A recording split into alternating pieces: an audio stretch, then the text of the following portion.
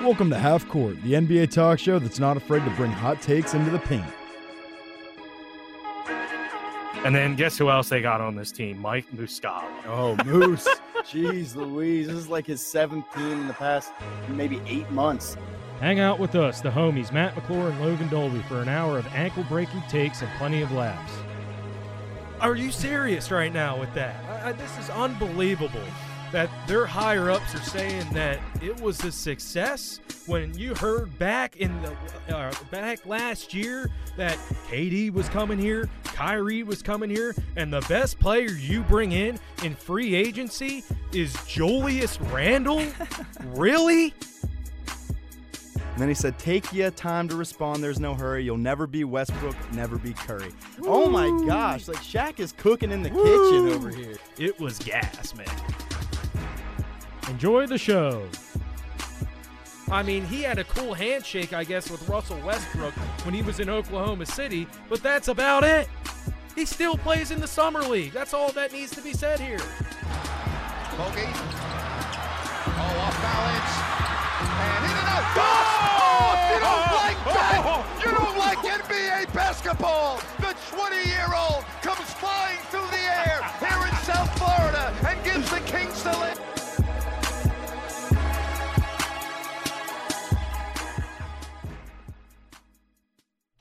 Real live NBA basketball this week with your boys here, Logan Dolby and Matt McClure, back in the studio for episode 8, season 2 of Half Court. McClure, how pumped are you for the season to be back? NBA is back, man. It's hype. I'll tell you that. Some great action over the first 2 days of the NBA season, man. It's going to be a great NBA season. I'm just glad it's back. That's all I got to say, man. I'm pumped up and ready to roll. So were the Toronto Raptors, who took home the dub against the New Orleans Pelicans, 130-122 on their home court. Ring ceremony went pretty well for them. A little bit of an awkward situation, though. Did Kawhi get the ring in the mail or what? I guess he did. That's the only way I could see it. Does he? I mean, that's the only way I see that. Did Danny Green get his in the mail? I knew they were talking. They were probably talking about that post game of their game later on, which we'll get to. But that's the only way I see it. Unless he got it before he moved to the Clippers. That's the only way. I mean, does he have to make the trip to Canada? Is the only thing. I don't think so. Man. No. All right. So game went to overtime. Great first game of the season. You got to love it. No Zion Williamson. He's going to be out 6 to 8 weeks with the knee injury. For the first half of the game, though, it didn't really matter for the Pelicans. They came out firing on all cylinders. That team was looking really good, and we were thinking, wow, maybe, this could be a team that could push for a playoff spot. You've got, with these guys, you've just got it's star-studded here with the young talent. We've talked about it all off-season. Lonzo Ball coming in, Brandon Ingram coming in, Drew Holiday, a stalwart there for the past few years. J.J. Redick, who just came into town this off-season. All of them having pretty decent games here, McClure. Did anybody stick out to you? I think the Pelicans team really stuck out to me. I think they played pretty well in this game, and it went overtime, and you saw the better team there in overtime in the Toronto Raptors, a team that has been there, done that, and you saw it by their star players there with Pascal Siakam and Fred VanVleet. But for the New Orleans Pelicans, I really liked what I saw from Brandon Ingram and J.J. Redick for them, guys that really stepped up. You saw Brandon Ingram there with 22 points and J.J. Redick with 16, 4 or 6 from 3, 6 and 9 from the field. He's going to have to do that on a consistent basis, I think, for the New Orleans Pelicans. And with Zion Williamson being out for 6 to 8 weeks, you got to see a big improvement here from Lonzo Ball. He had 8 points, 5 assists, and 5 rebounds, but I think he needs to be a little bit better than that. I think he will when Zion Williamson comes back. But I was really impressed with the New Orleans Pelicans team. I think they're going to be competing there at the bottom of the West for that 11 to 8 seed spot. They're probably not going to make the playoffs, but they really played well on the road in Toronto when they were getting their rings. I was very, very impressed by this Pelicans team, although they took the loss. You saw the better team late in overtime and in that fourth quarter, and that was the Toronto Raptors. You got to give credit to them, and their players stepped up. Yeah, for me, what really stuck out here was Lonzo Ball's minutes. He only got 25 minutes in this game. Clearly not enough for your starting point guard. He was looking good, especially during some stretches. His shot was looking okay. It looks a little bit better than last year, but he was 2 for 3 from beyond the arc. 2 of 2 from the free throw line. 2 major things that he had to get better at. Not extremely efficient. Didn't hit any of his jumpers just from inside the three-point line. Like you said, finished with 8 points, but 25 minutes is not enough. Whenever Hart gets 28, it's just that's not going to cut it. Alvin Gentry, I feel, really needs to figure out what's going on with this team because. I mean, he had 11 players take the court 2 days ago against the Raptors, and that's just not going to work. I know he's trying to get everybody to touch the ball, but whenever you see the minute discrepancy from Drew Holiday to Lonzo Ball, 41 to 25, that's just not going to get it done, especially whenever Lonzo's playing a little bit better. Drew Holiday was minus 14 in his net rating. Lonzo was only a minus 7, and I think a lot of that was he was coming off cold. Gentry took him out of the game late in the third quarter, didn't play any of the fourth, and then he tried to trot him out there during overtime. The dude was ice cold. He's jumping up and down on the court trying to get blood flowing. He hasn't shot a basketball for just about 20 minutes. So that needs to get situated there for the Pelicans if they're really going to try and contend. Not enough points in overtime there. A good push in the fourth quarter, just not enough for the Pelicans. And another thing, Derek Favors. Dude, they brought you in to play big minutes at the power forward, and especially whenever Zion Williamson is out, you have to be better than 6 points. He got 7 boards, but he was 3 for 6 from the field. Just not enough here from the Pelicans. Yeah, I agree with that. But they battled in this game, and I got to give credit to those guys that you mentioned, the 11 or the 6 off the bench. They played well. You saw Melly come up big there with 14 points. He shot 7 from 3, 4 or 5 from deep. That's somebody that was big time off the bench. You got a spark from him, and you got a big spark there from Hart. It was just, I think, a collective effort. But I agree with you with this team and Alvin Gentry. You got to find lineups that work. You got to find the right 5 that work together. And he was switching lineups. He kept on subbing guys in and out, and I think that won't work as the season continues. He's got to find his core group of guys, whether that's 9, 8, 10. They got to be there for the New Orleans Pelicans. But I'll tell you what, this Raptors team, they played great in this game late. Yeah, especially 2 standouts for me were Pascal Siakam.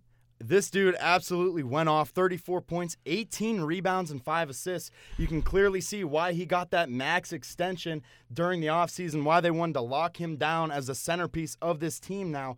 I mean, he's looking like Giannis Antetokounmpo, but with a three-point shot.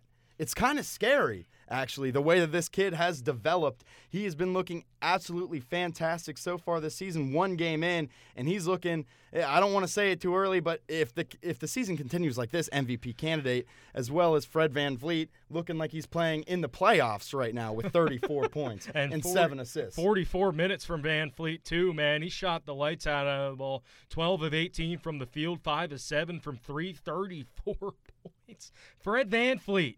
Great game from him, and I'll tell you what, man, Pascal Siakam, this guy ain't a joke. This guy has been busting his tail to get ready for this season after being most improved player last year, and this guy, and when Kawhi left, he realized that it's his team now. It's his team. He's kind of the centerpiece of that team. You know, Kyle Lowry's still there, that veteran guy, but I'll tell you what, Pascal Siakam in this game had maybe his best game as a Toronto Raptor during the regular season. Absolutely fantastic. I was blown away. Moving on to the biggest game, I think, of the first week of basketball, the battle for Los Angeles. The Clippers took down the Lakers 120-112. McClure, I mean, you picked the Clippers as the better team here last week. I'm stuck on the Lakers. I still feel like they have some stuff to figure out. But what was the defining edge, I guess, that the Clippers set? What was going on for the Clippers that they could play so dominantly in stretches? Well, I think it was, their bench play. You get 60 points from your bench, you're going to be very successful. And at the beginning of this game, Dolby, you saw how the Lakers were playing a lot more up-tempo. LeBron was aggressive. They were getting it to Anthony Davis. Kawhi was a little bit cold there in the first quarter. But when he started making shots, I believe he made 7 in a row there in the second quarter, the Lakers had no answer, and that was a big part of this game, I think, for the Los Angeles Clippers, getting themselves back in the game there in the second quarter, settling it down. And you saw their guys, especially their bench, Patrick Beverley, JaMychal Green, Harrell, Lou Will, the list goes on and on with that bench. They stepped up in a big-time game, and you saw the defensive adjustments from Doc Rivers in the second half on Anthony Davis because Davis was getting his way inside. They started bringing another defender there to kind of help because the Clippers are undersized guys, but they brought another guy there, and it kind of seemed like the Lakers were force-feeding Anthony Davis the ball on the block instead of letting the offense kind of just flow. It was like, all right, I'm just going to throw it to AD here and see what he can do, and the Clippers caught on to that, and they did a great job defensively and came on top 112-102. It was a great game by the Clippers. The Clippers were absolutely hounding the Lakers on defense. They were going after every single possession, every single ball. They were getting in the faces of anybody who touched the ball in the Lakers, just absolutely getting after it. I love the defensive intensity to see from this team. We figured before the season started, this would be an elite defensive team. They didn't even have Paul George, who's a four-time four-time all-defensive player of all-team defensive right there, and they're missing him. Like, could you imagine that instead of Patterson coming out and playing some solid minutes, albeit he locked down Anthony Davis for the majority of the game. He made him just really inefficient from the field. Davis getting his points. He's always going to get his points. 25, but shot 8 of 21. He was 0 for 2 from beyond the arc. Did okay at the free throw line. Gathered 9 rebounds. Excellent game for Davis. But one thing that the Clippers did along with their defense, which really helped with their defense, was they were sniffing out the pick-and-roll situation. They were making LeBron James, who's the primary ball handler, very uncomfortable with the ball, forcing turnovers, getting in everybody's faces, really switching well off of screens. This was an absolutely dominant performance by the Clippers defense. I loved what I saw from this team. I agree with you, Dolby, and I think there's some major question marks here for the Lakers. A lot of people were getting on LeBron for being a little bit too passive and not being aggressive, and I think that criticism is rightfully so there, but I think it's a little bit too early to criticize LeBron James this early on. I know we didn't have the best game, but this is a brand new Lakers team, guys. It's a brand new coach. There were 4 guys on this Lakers team this year that are still there from last year's team. Kuzma, LeBron, Davius Caldwell-Pope, and Caruso. That's about it for the Lakers, and JaVale McGee. So 5 Lakers that were on the team last year. So it's going to take some time, but we'll say this. If it wasn't for Danny Green's 28-point performance, they would have been blown out by 20 points. He came up big and hit 7 threes, 7 of 9 from 3, 10 of 14 from the field. Without his game, they would have lost this game by 20. And Dolby, I really want to get your comments on this. How about LeBron saying that it isn't a rivalry? What do you think about that? Because I don't like that at all. If you're LeBron James saying that this isn't a rivalry, you're playing the same place. It's the Staples Center. There's a new captain in town, and Kawhi Leonard for the Clippers. And I know it's the first game of the season. You got to work some things out, but you can't sit there and say it ain't a rivalry.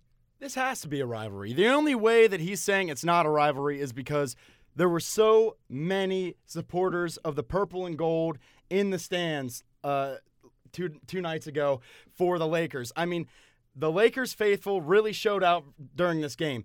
I think this is absolutely a rivalry. It has to be. These are 2 of the best teams in basketball, 1A and 1B in the West, however you want to sort them.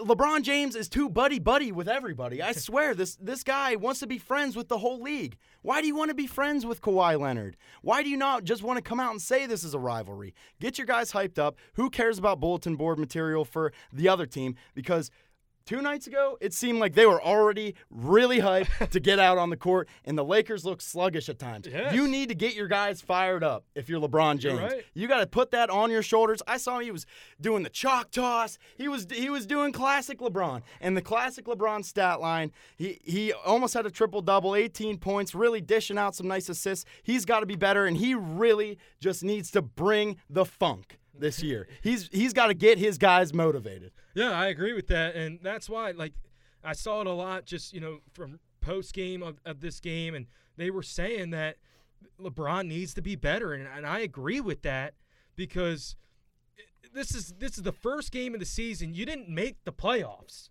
if you're the Lakers. So LeBron got rest for the first time pretty much in his career, and you come out sluggish like that. I understand that it's a new team and you got to work some things out. The chemistry with Anthony Davis and LeBron James isn't 100%, and it's going to be 100%, I think, as the season moves along. That's going to be a lethal duo, people. It didn't look as good opening night, but it's going to get better.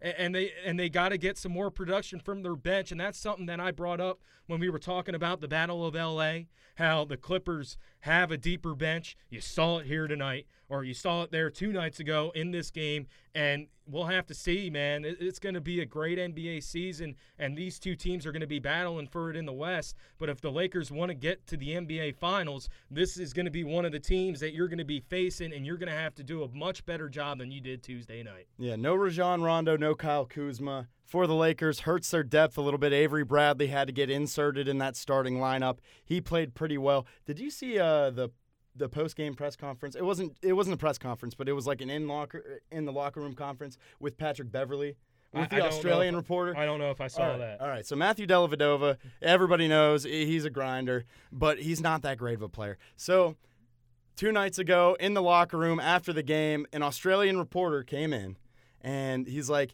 he's talking to Patrick Beverley here. I really love your game. You play defense like Matthew Dellavedova does, and Patrick Beverley stopped him right there. He should have stopped him right there. You think Matthew Dellavedova is guarding Kevin Durant? No, absolutely not. Patrick Beverley did it. Doc Rivers threw Beverley on LeBron. Yeah. That's how much confidence Doc Rivers has in his guy, Patrick Beverley. He won't get a lot of offensive points, man, but I'll tell you what. He ain't afraid of the moment. He's going to get in your face, and he's going to play some defense. He should have stopped him right there, Dolby. I would have stopped. Wait a second here. You're comparing Matthew Dellavedova to Patrick Beverley? Please. He says, hold up.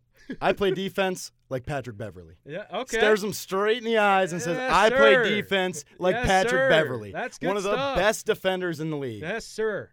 Absolutely dominant performance from the Lakers, 112-102 over the Lakers. Moving on, we had some games last night.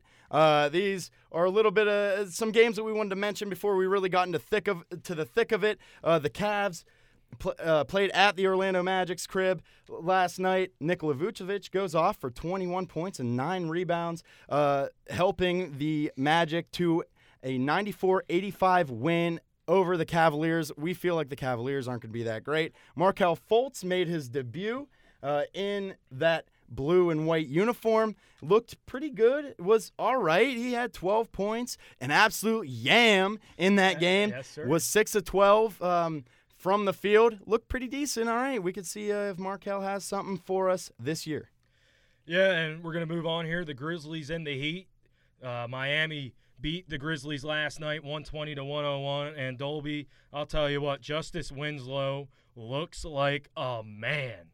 Dude, Facts. This guy looked incredible. He looks insane. And he had 27 points, 7 boards, and 7 assists. It was Ja Morant's debut for the Memphis Grizzlies, and he played okay. He had 14 points, a minus 29. You don't like to see that. 4 assists and 4 rebounds. But I'll tell you what, this Miami team without Jimmy Butler looked pretty good. You also got somebody in Nunn here. Kendrick Nunn had a big game for the Miami Heat. He had 24 points, a plus 27. This is somebody who played in the G League last year, guys. He was 10 of 18 from the field. Big-time game for the Miami Heat without Jimmy Butler. This is going to be a very interesting team in the East. Yeah. To go over, we had the Mavericks at the Wizards. The Mavericks defeated them 108-100 last night. Kristaps Porzingis and Luka Doncic already getting it cooking. They looked great. Bradley Beal gets ejected. He was a little bit upset by that. You know what? You're going to have to deal with it, Bradley. You got a bad squad here. You do have a bad team. Porzingis, 23 points, 4 rebounds, 1 block, a few turnovers for him, a +3 margin, really trying to get back in the swing of things. And Luka Doncic dropping a 34-burger with 9 rebounds. Dude looked great. He filled up the entire stat sheet, he had too many turnovers last night for my comfort, but you're playing the Wizards. You can kind of afford that. The Wizards were down late heading into the fourth quarter. They really had a nice surge of energy there, scored 32 to Dallas's 17. Almost came back, but Dallas hung on for the lead. Pretty good game there from something that I really didn't expect to be a marquee matchup. We're going to stay in Texas here for the Spurs and the Knicks. Spurs come out on top 120-111, and I'll tell you what, this Spurs team, they looked pretty good in this game. LaMarcus Aldridge had a big-time game with 22 points and 8 rebounds. They also got a big game from Dejounte Murray. He had 18 points, and Bryn Forbes also had 20 points. He was +4, 5 boards, and an assist. A big-time game for the Spurs. They also got a good bench contribution from Rudy Gay, who shot 4-9 from the field in 20 minutes. As for the New York Knicks, they had some good performances, but they just got down there in the first quarter, tried to battle back, and got outscored by 10 there in the fourth quarter. It was 37-27 in favor of the Spurs. Marcus Morris looked good, 26 points, 4 rebounds, and an assist. Bobby Portis there with only 8 points, 4 of 10 from the field. R.J. Barrett made his debut, man, and I was pretty impressed. 9 of 13 from the field in 37 minutes, 21 points for him. Julius Randle also making his Knick debut, 35 points, 10 of 18, 1 of 4 from 3. He was a big-time game there from him. And Kevin Knox, which I want to see a little bit more of, 21 minutes, 13 points, 5 of 9. This Knicks team was just a little bit overmatched in this one, 120-111, the San Antonio Spurs over the New York Knicks. It'll be interesting to see how this Knicks team responds after a tough one like this very early on the season. But they do have some promising moments there with 3 guys over 20 points. And then we'll shift it over to Phoenix, where the Sacramento Kings made a little trip there and ate the L. Oh, my goodness. Bad loss here for the Kings. For real, this Phoenix Suns team looks like they've been rejuvenated. 124-95 over the Sacramento Kings. They look good. Devin Booker looked good. 10 of 17 from the field, 2 of 4 from beyond the arc, 10 assists, scoring 22 points. DeAndre Ayton was dominant. He had 33 minutes in this game, 18 points. Him and Booker were both a +25 in their plus-minus. Whenever they were on the court, the Suns were dominating. For the Kings, not too many great takeaways. Buddy Hield earning that paycheck, though, signed that fat extension right before the regular season started. He had 28 points, 10 of 19 from the field, 6 of 12 from beyond the arc. He looked good, also getting 5 rebounds. It was a battle of the boards, and tell you what, Phoenix was getting them all. They were smashing those boards hard. Nobody could get in the paint for Sacramento. They really got to work on that. They got a lot of young bigs, and also Ricky Rubio looking like he might be able to run this offense alongside Devin Booker for Phoenix. They are 1-0 now, and we will kick it to commercial break. We'll be right back with some more NBA Wednesday, talking about some of the better matchups here. Stick with us. We'll be right back.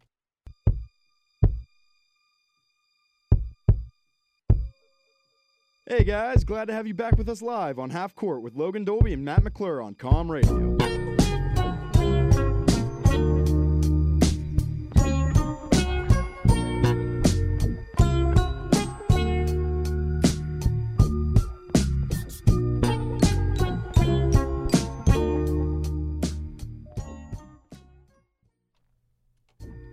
All right, guys, a little bit of Celtics at 76ers action. You gotta love to see it. The 76ers pick up the first dub of the season. Undefeated. I mean, are we talking 82-0 here, McClure? This team looked dangerous. Yeah, they looked good in spots. Not the best first half, I'd say, and you got to give credit there to the Celtics. They played a pretty good first half and were right in the game there. It was 49-48.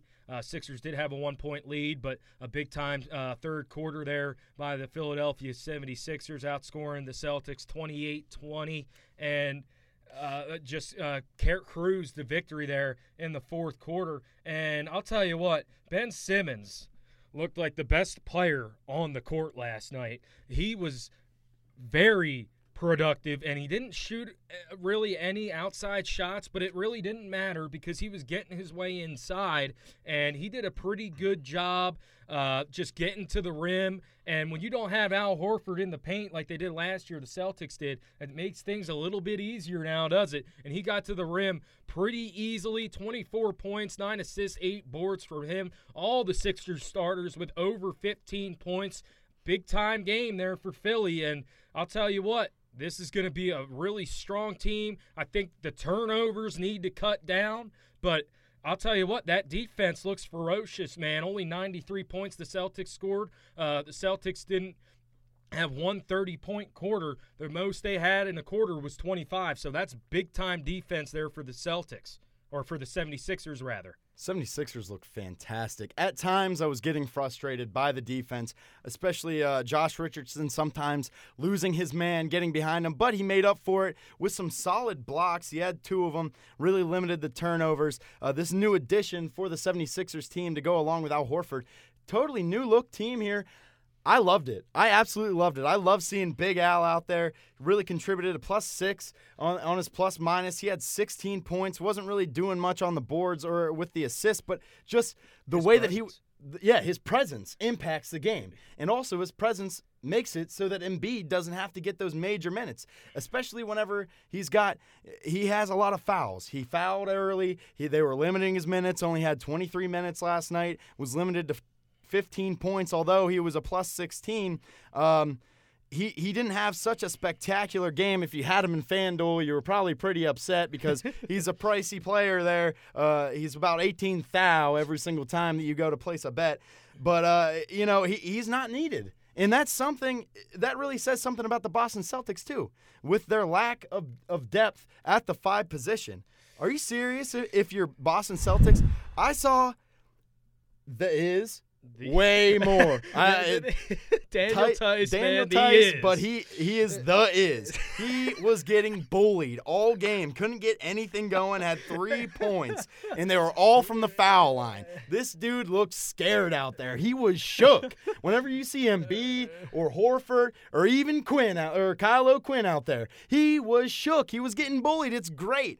That, alongside their other guy, Williams, they need to get better if they're going to try and make any sort of noise this season. They're looking like a 500 ball club right now. And Kemba Walker did not play great. And I really want to say that is because Josh Richardson was playing solid defense on him. Whenever he would switch, he would lose his man. He was getting lost on screens. But whenever he was just solid on Kemba Walker, he was really good at defense. And also, Thybulle. Are you kidding me? My bull, dude, Thybulle.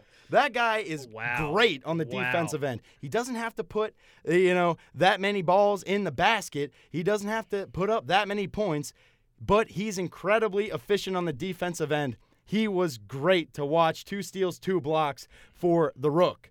And I think he's in the perfect position here for the Philadelphia 76ers because he doesn't need to score. He's not called upon to score the basketball. He is called upon to play some defense. I mean, this guy was the Pac-12 Defensive Player of the Year at Washington, and that translated into the preseason, into the summer league, and now here in the first game of the season, that dude was locked down defensively. I like to see that from Matisse Thybulle. And Dolby, to your point here with the Boston Celtics and their 5 position, that center position, I think they're going to have to make a move at the deadline because I don't think that Enes Kanter, who I like, Williams and Daniel Tice, the is going to be enough here to compete in the Western Conference with some bulldogs that the 76ers have in their front court, and some of these other teams like Jared Allen for the Nets and some of these other guys. Andre Drummond, he's going to eat against this Boston Celtics team. I think you might need to make a call to the Oklahoma City Thunder and maybe see if Steven Adams is available, because they did not look good in this game. And I'll tell you what, they only shot 26.9% from three and 36.7% from the field. That's got to be a lot better if you're going to be competing in the Eastern Conference. We know the East isn't as good as the West, but still, that ain't good enough. Not only that, but 59% from the charity stripe, making the 76ers look really good. And look at the rebound numbers. 41 rebounds for the Boston Celtics, 62 for the 76ers. That has to scream at you if you're Danny Ainge there for the Boston Celtics, their GM. Everybody's giving him high praises. He gave Jaylen Brown all that money in the offseason, and he was an absolute ghost out there last night for the Boston Celtics. 8 points. He had 7 boards, 1 steal. Not really efficient from the field. Only played 21 minutes.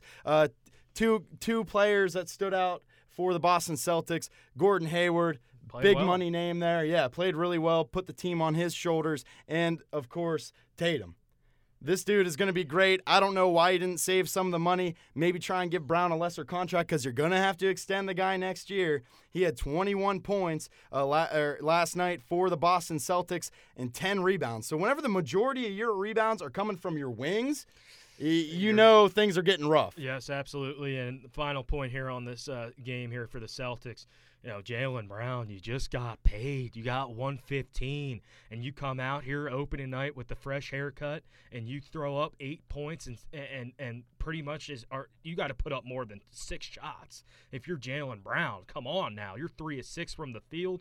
That ain't good enough. You got to put up more shots and be a little bit better. He did have 7 rebounds, but I'll tell you what, man, you got 115. You got to step it up now if you're Jaylen Brown and be that Robin to Jason Tatum. Moving on to the Western Conference, we had a big matchup here. The Nuggets took a nice little road trip to Portland to face off against the Blazers and came out with a dub. 108-100 Nuggets victory. Jokic was he got in a little bit of foul trouble early, didn't get to play all that many minutes, but he was effective whenever he was in the game. This is some guy that I'm looking at as an MVP candidate every year. He is absolutely fantastic and a game changer from the center position. And I'll tell you what, you learned a lot about this Nuggets team. I know it's just at the beginning of the season here, but Jokic had no points at the half, and they were right in the game. And then when he started getting hot, they started to kind of take over the game. You could kind of see just when he started stepping up offensively, you could see how he galvanized the troops. You saw a little bit more pep to their step. And I'll tell you what, man, him and Jamal Murray are going to be great. And when you add that with guys like Paul Millsap, who had a pretty good game, Jokic, obviously, Murray. How about Will Barton stepping up, 11 of 12 from the free throw line, 19 points. This is a legitimate contender in the West, guys. I'm telling you that right now, because they are a deep team and they are going to play hard. And you got an MVP candidate that Dolby mentioned in Jokic, who has worked on his game in the offseason. They were talking a little bit about it on the broadcast, how he went into Mike Malone's office and he was crying there because of the loss to the Portland Trail Blazers in 7 games. You don't think he's motivated? You don't think Jamal Murray's motivated after his performance in Game 7? I tell you what, this team, watch out, because they're a really solid team and somebody that is going to be competing in the Western Conference, man. Yeah, and for the Portland Trail Blazers, Damian Lillard did what Damian Lillard does. Not so great from beyond the arc, 3 of 10. But other than that, was money at the free throw line, 9 of 10. Had 32 points there, 8 assists. He really had a fantastic game. The Blazers were really needing him to step up even a little bit more, though, with that 8-point deficit at the end of the game. The rest of the squad, though, Hassan Whiteside looked good in a Portland Trailblazers uniform. 16 points. He registered 26 minutes, 6 of 7 from the field, and 4 for 4 from the line. 19 rebounds for this guy. He was really eating whenever Jokic was in the game. They need a little bit more from their bench. They were pretty absent here, but for right now, I mean, Portland Trailblazers, you have to like what you saw, even though it was a loss. It wasn't that terrible. Oh, yeah, absolutely. And, hey, this is the first game of the season for both these teams. I was very impressed with what I saw there from the Denver Nuggets and how they went on the road, and they were trying to be a better road team this season. They're dominant at home, but they struggled on the road last year. This year, they're trying to hope things change. But I'll tell you what, I was very impressed with what I saw from a few guys, especially Hassan Whiteside, somebody that took a lot of criticism, I'd say, for the Miami Heat, somebody being a pretty soft player. And I tell you what, he didn't look pretty soft. He didn't look soft last night against Jokic. You know, he had over 15 boards. You think you said there 19 there, Dolby. He played well. Damian Lillard was awesome. They need a little bit more production, though, from C.J. McCollum. He didn't have the best game. You'll see that moving forward. He'll have a big game. But, hey, you got to like what you saw. If you're the Portland Trailblazers, they'll bounce back. And we had another Western contest last night where the Oklahoma City Thunder battled with the Utah Jazz in Utah. The Thunder looking a little bit better than what we anticipated. Chris Paul having a pretty good game. One of the only starters here other than Danilo Gallinari that registered a positive gain in the plus-minus category, 22 points.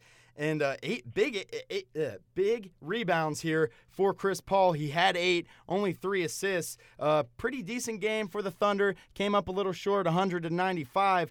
But Donovan Mitchell and Rudy Gobert really took over this game. Yeah, absolutely. And that's something that was a big thing here for the Utah Jazz. They've struggled in the postseason the last 2 years, and part of the reason why was because those two guys, struggled in the postseason, but these guys stepped up in a big way in this game. The Thunder battled there in the third quarter, outscored the Jazz 28-19, but you got to give the Jazz credit. They came back in the fourth quarter, 32 points there in the fourth quarter, and you got 32 points there from Donovan Mitchell, a +9 in the plus-minus. He had 12 boards. That's a big-time game there for old Donovan Mitchell there. But I'll tell you what, the Thunder, they battled in this game, and I was very impressed with Shai Gilgeous-Alexander. He had a great game on the offensive side. He did have a plus-minus of -12, but, hey, 26 points, 2 rebounds, 1 assist. You want to see that grow a little bit. He played a ton of minutes, 37 minutes, which led the Thunder, but they just couldn't get the job done. Nice win here by the Jazz. And then we had the Pistons at the Pacers. Pretty decent game here. A monster game for Andre Drummond. You got to love to see it. He was great from the free throw line, something that plagued him early on in his career. 32 points and 23 rebounds. Are you kidding me? What a monster game. The Pacers kind of need to figure out something down low, I guess. They have 2 good low-post players here in Miles Turner and Domantas Sabonis, but, I mean, that just shows the complete dominance of Andre Drummond there for the Pistons. Yeah, he played great, and that's something that you love to see there. Blake Griffin was not in the lineup with the injury, so he really put the team on his back. 32 points, 23 rebounds. Are you kidding me, man? You want to see that from Andre Drummond. You know it's there because he's done it. How about we do that on a consistent basis? I'm not saying you need to do 30-20 every night, but, hey, man, you dominated. You know you can dominate. Let's get it this year, and let's see what the Pistons can do. Great win there by Detroit. Luke Kennard had a big game. That was a great win there by the Detroit Pistons. The Indiana Pacers just came out a little bit flat, and you got to give credit to the Detroit Pistons there. The Pacers just didn't have enough in the tank. No Victor Oladipo. He's obviously cleared for 5-on-5 scrimmages. They just didn't have enough there. They lost a few guys, but, hey, man, great win there by the Pistons on opening night. Yeah, Pistons 119-110 for the Pacers. One thing that I want to talk about here, Malcolm Brogdon looking like a good addition there, 22 points for the Pacers, 11 assists. I think he's going to fit in really well with this basketball team. And then kind of a sleeper game here that turned into a great game. The Bulls took on the Hornets. The Hornets got a really close win here, 126-125. Two basement dwellers in the Eastern Conference. Some big games from some big names for the Bulls. Lauri Markkanen had a great game, 35 points to go along with 17 rebounds. Come on, that big boy is eating. And then the Charlotte Hornets, a surprise contributor there, P.J. Washington starting. He had 38 minutes. The young fella from Kentucky, 27 points. He's going to go out and get baskets, 7 of 11 from three-point range. And this is a really, really, really bad loss for the Chicago Bulls. They were up by 10 points there late in the fourth quarter. It was about 4 or 5 minutes left in this game. It was 118-108, and they collapsed there in late there in the fourth quarter. You got to give credit to the Charlotte Hornets. P.J. Washington, the rookie, was unbelievable. 7 threes. Are you kidding me? You might have found something special there if you're the Charlotte Hornets. Cody Zeller had a big game. How about Devontae Graham, man, off the bench with 23 points, plus 14. He came up big late in that game, got the Hornets back in it. Unbelievable win for the Charlotte Hornets. Really bad loss for the Chicago Bulls. And the last game that we got to watch last night, it was the Timberwolves traveling to Brooklyn to take on the Nets. Pretty big game from both teams here. It was probably the best game of the day, I would say. 127-126 victory for the Timberwolves on the road in overtime. It really showed what the Timberwolves are bringing to the table. Of course, Kyrie sets a record for a team debut there with 50 points. Ooh. Are you kidding me? Celtics are looking silly right now. 8 rebounds, 7 assists, almost hit that game winner with that NBA street move where he falls back, he keeps his handle, picks it back up, and then just pops up a shot at the very end of regulation, and it almost goes in. I was thinking 100% that Kyrie jumper was falling because that's just Kyrie Irving. Yeah, and I'll tell you what, the Timberwolves are up big in this game and blew a big lead there. They had a big first-half lead, and you got to give credit to the Brooklyn Nets coming back there. You mentioned the Kyrie game, 50 points. Are you kidding me? But, Dolby, I got a question here for you. Do you think that style of play is going to work for the Brooklyn Nets with, Kyrie taking majority of the shots, having 50 points, and really, you see some guys had some good games, but I don't know, man. 50 points seems like a lot of points when you have a ton of talent on this Nets team. Yeah, well, he shot the ball 33 times, so he's – you know who Kyrie Irving is. He's a ball hawk. He's always going to be that way. He wants the ball in his hands constantly. He's going to want that final shot. But this Nets team, the whole reason why they had success last year is because they spread the ball around. They had contributions all over the floor. They weren't really relying on one star. It's opening night. Kyrie wanted to, come out and put on a show for the folks in Brooklyn. So do I blame him for doing it? No. He wants to show out. He wants to sell his jersey in the black. So do I think it's going to work? No, it's not. They lost to the Timberwolves, and the Timberwolves aren't even that great of a ball team here. He was too dominant on the ball. Did he ball out? Yes. But he needs to be more efficient, and he needs to get his teammates involved because he has a lot of very talented teammates around him. And at one point here for the T-Wolves, Andrew Wiggins putting up 27 shots is way too much, especially when you only make 10 of them. He needs to be a lot better. He is what he is. He's going to shoot the ball a lot. But, hey, how about Karl Anthony Towns coming up big? 7 threes, guys. How about that? Big-time game from him. And, hey, the Timberwolves snuck out here with a victory. Just were able to hold on. They actually trailed in this game. It was 90-83 at one point during this game. They made a great job coming back and, hey, stole a victory here against the Brooklyn Nets on the road. Good win. Yeah, I mean, just to go back to the Andrew Wiggins thing, minus 26 in the plus-minus. This guy is who he is, and if he's not going to be efficient on the offensive side of the game, he has no defensive game, and he doesn't hustle. This guy, I'm so sick and tired of Andrew Wiggins. Number 1 overall pick. This guy is garbage. Oh, my God. He's going to be selfish the whole year. You need to be able to play through Towns. Get rid of Wiggins. This guy is just a joke. See if you can move him for Chris Paul. -26, man. Are you serious right now? Thank goodness the bench came up big and literally saved this team. Yeah, look at this. +22 here from Okogie. Shabazz Napier with a +17. You're right, man. The bench really came through for the Minnesota Timberwolves here, and they snuck away with a victory. But Andrew Wiggins has got to be better, at least on the defensive side, because he can put up some points, man, but it doesn't matter if you can't defend and just are kind of a waste of space out there on defense. So, hey, great game here, great NBA Wednesday, man. It was something special. Yeah, most empty 21 points I've ever seen in a stat line. Andrew Wiggins, get a new job. We're going to cut it to commercial break. We'll be right back here with our picks for some postseason awards. Stick with us. We'll be back in a sec.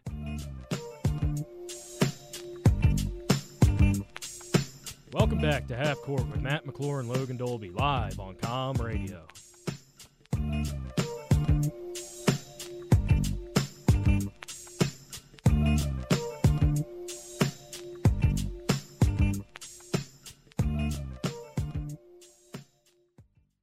All right, guys, welcome back. Final segment of this episode of Half Court.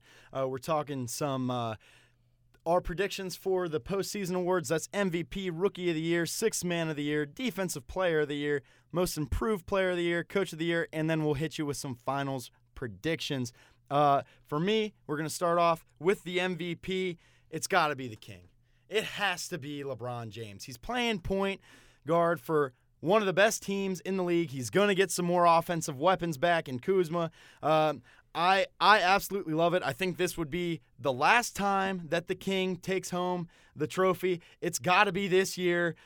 We all know how the voters are. They're trying to get new guys the trophies. They like to see the wealth spread about a little bit in the NBA. LeBron hasn't won an MVP in a while, but he plays for the Showtime Lakers. This is a team that's going to be dominant all year.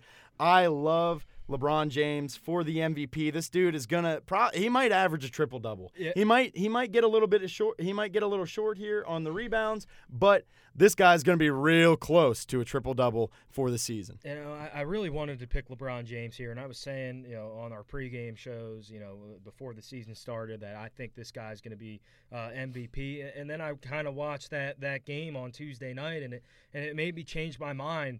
I'm going with Kawhi Leonard, and it's because this guy, man, just took a Raptors team to the NBA Finals last year, and now he's here in a new situation in LA with the LA Clippers, and he came out right away there in Game 1 and played well. He had 30 points there and was absolutely dominant. Now, he did have 6 turnovers, but we know this guy can carry a team like LeBron James can, and this guy's in his prime now. LeBron's 35. They're going to be 1 and 2 in the MVP voting all year long. I think the edge is going to go to Kawhi Leonard. That's my pick. I wouldn't be surprised if LeBron won it because of the things Dolby said, but I'm just going to go Kawhi Leonard. That game Tuesday night kind of changed my mind because I need to see LeBron be a little bit more aggressive and want to score a little bit more than pass, and we'll have to see what happens, but I'll go Kawhi as my MVP. Both guys are going to be right there all year. Yeah, and the thing is, I mean, we were talking rivalries earlier, and we've got LeBron and Kawhi right here 1-2 for MVP. It's not a rivalry. How is this not a rivalry? It's not a rivalry. Are you serious? All right, I can't believe he said that. Still, and he deserves to get criticized for that. He does.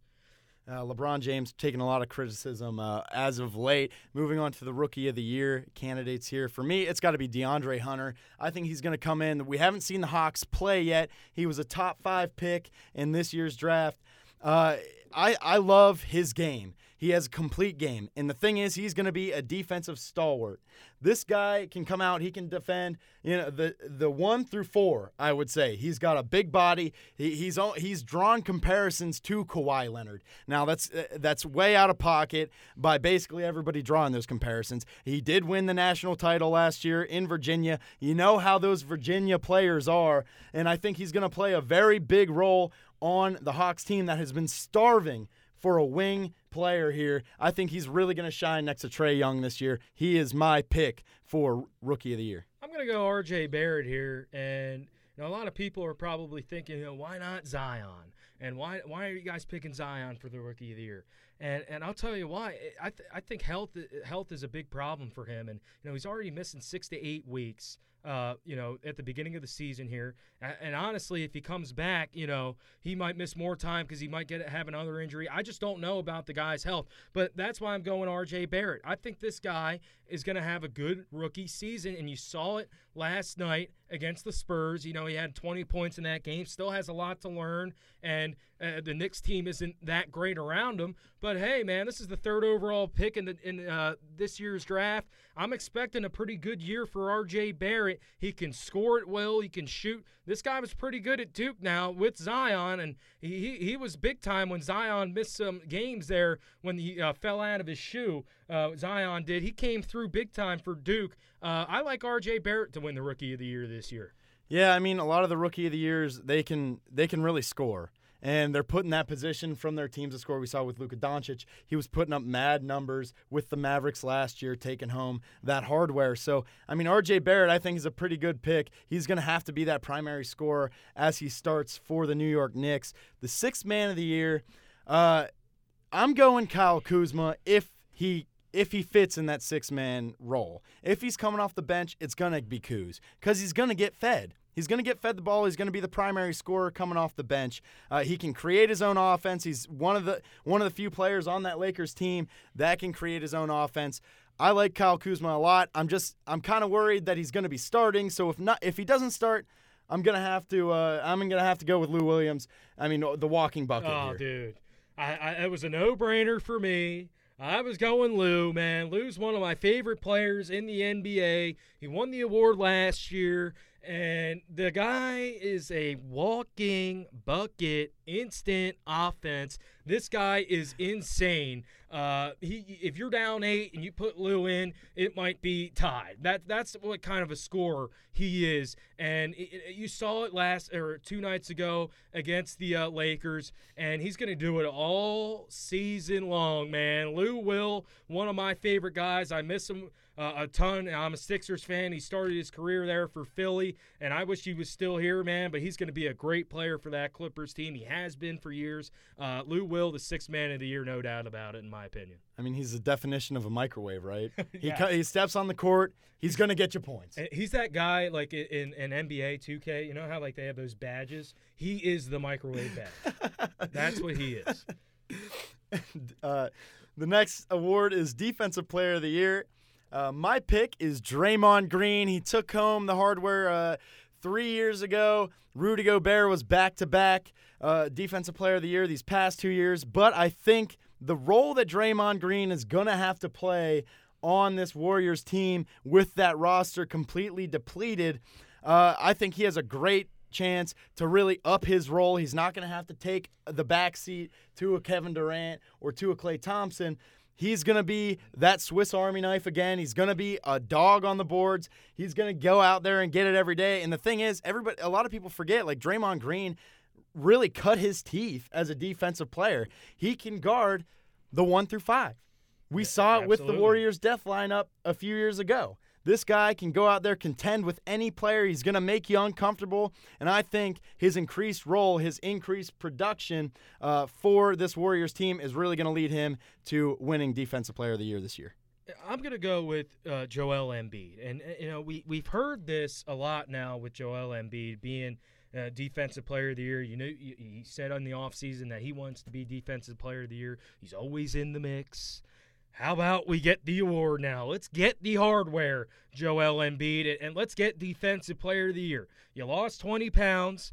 You got Al Horford there on that team now, so the front court's dominant, and you got to be dominant on the defensive end. He's a great shot blocker. He's great in the paint. He can grab defensive rebounds. He's everything you want on defense, but he just hasn't been able to get past Rudy Gobert for the award. I think that this could be the year Joel Embiid gets Defensive Player of the Year. We'll have to see, but he's my pick right now. I think he's motivated on that side of the court. I think he's going to have a big year. And my honorable mention real fast for this one is going to be Patrick Beverley. I think that's somebody that you need to look at being in the being a contender here for Defensive Player of the Year. Somebody that we mentioned it earlier, can guard. He's not afraid of anybody, can guard pretty much 4 out of the 5 positions. If you ask him to, he's not going to back down from a challenge. I like him to be in the hunt for the award as well. Yeah, Patrick Beverley plays like Patrick Beverley. He is definitely going to be in that conversation. And for most improved player last year, we saw Pascal Siakam win the trophy. This year, I'm going to have to go with Domantas Sabonis. I think he's a starter now. He's a full-time starter. He got paid this offseason. This is one guy who looked motivated last night against the Pistons. Absolutely went off.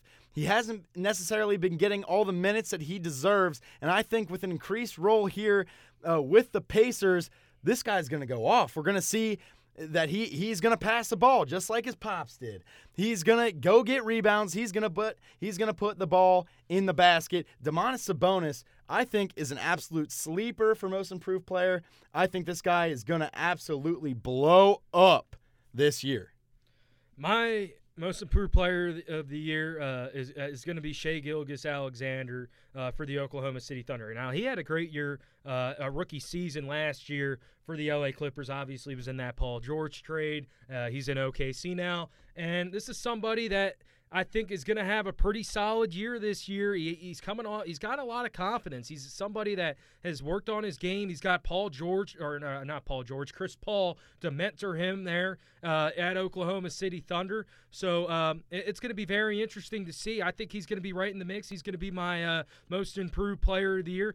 Dolby, I got a question here. Is Markelle Fultz going to be in the mix for most improved player of the year? No. No, he is not. Markelle Fultz is going to be Markelle Fultz. He'll get about 18 minutes. I mean, listen, any production from Markelle Fultz would put him in the conversation for most improved player of the year. But he's not going to take the steps that we see a Shai Gilgeous-Alexander or Domantas Sabonis or even Alonzo Ball, for that matter, take. I think Alonzo Ball is a sneaky pick here. I just don't know how many minutes he's going to be getting in these lineups, but Ball looked good in the minutes that he got. He's also a contender. Markelle Fultz, no, throw him in the garbage.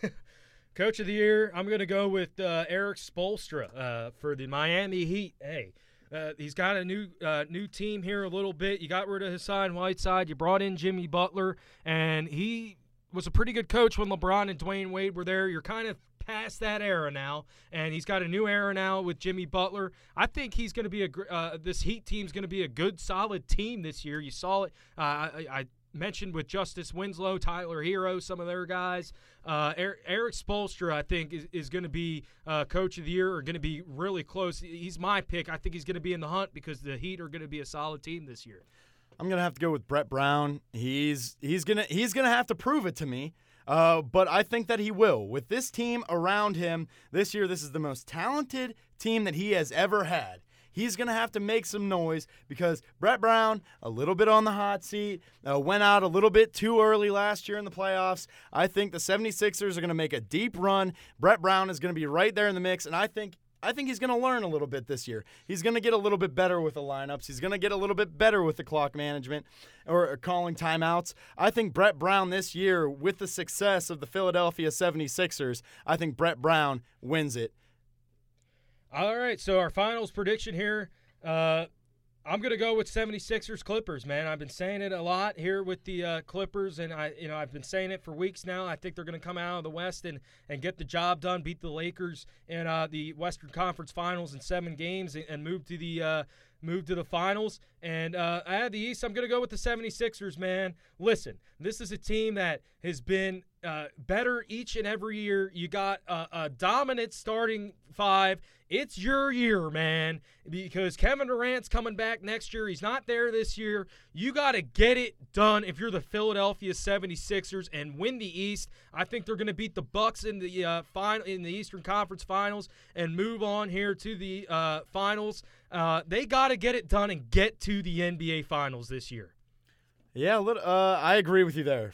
Coming out of the East, I have the 76ers. This is too talented of a team. They only got more talented this offseason, bringing in Josh Richardson, Matisse Thybulle, and Al Horford. I love this team right now. They looked great against Boston last night, and I think they're going to actually defeat the Pacers in the Eastern Conference Finals. I think they're going to make a deep run. You're saying Pacers going to the I like Eastern that team a Conference lot, Finals. man. And then for the West, I have the Lakers coming out. LeBron needs to get it done this year. He's got Anthony Davis, probably the best player he's ever played with. You have to get it done if you're the Lakers. I don't care. No excuses. You can't take an L here in the playoffs. You've got to go far if you're LeBron. You have to get back. And you know what, guys? That's our show. Thanks for listening. Appreciate everybody watching on Facebook Live. It's been great. We're up against the hour here. Thank you so much. We will be back next week. Good night.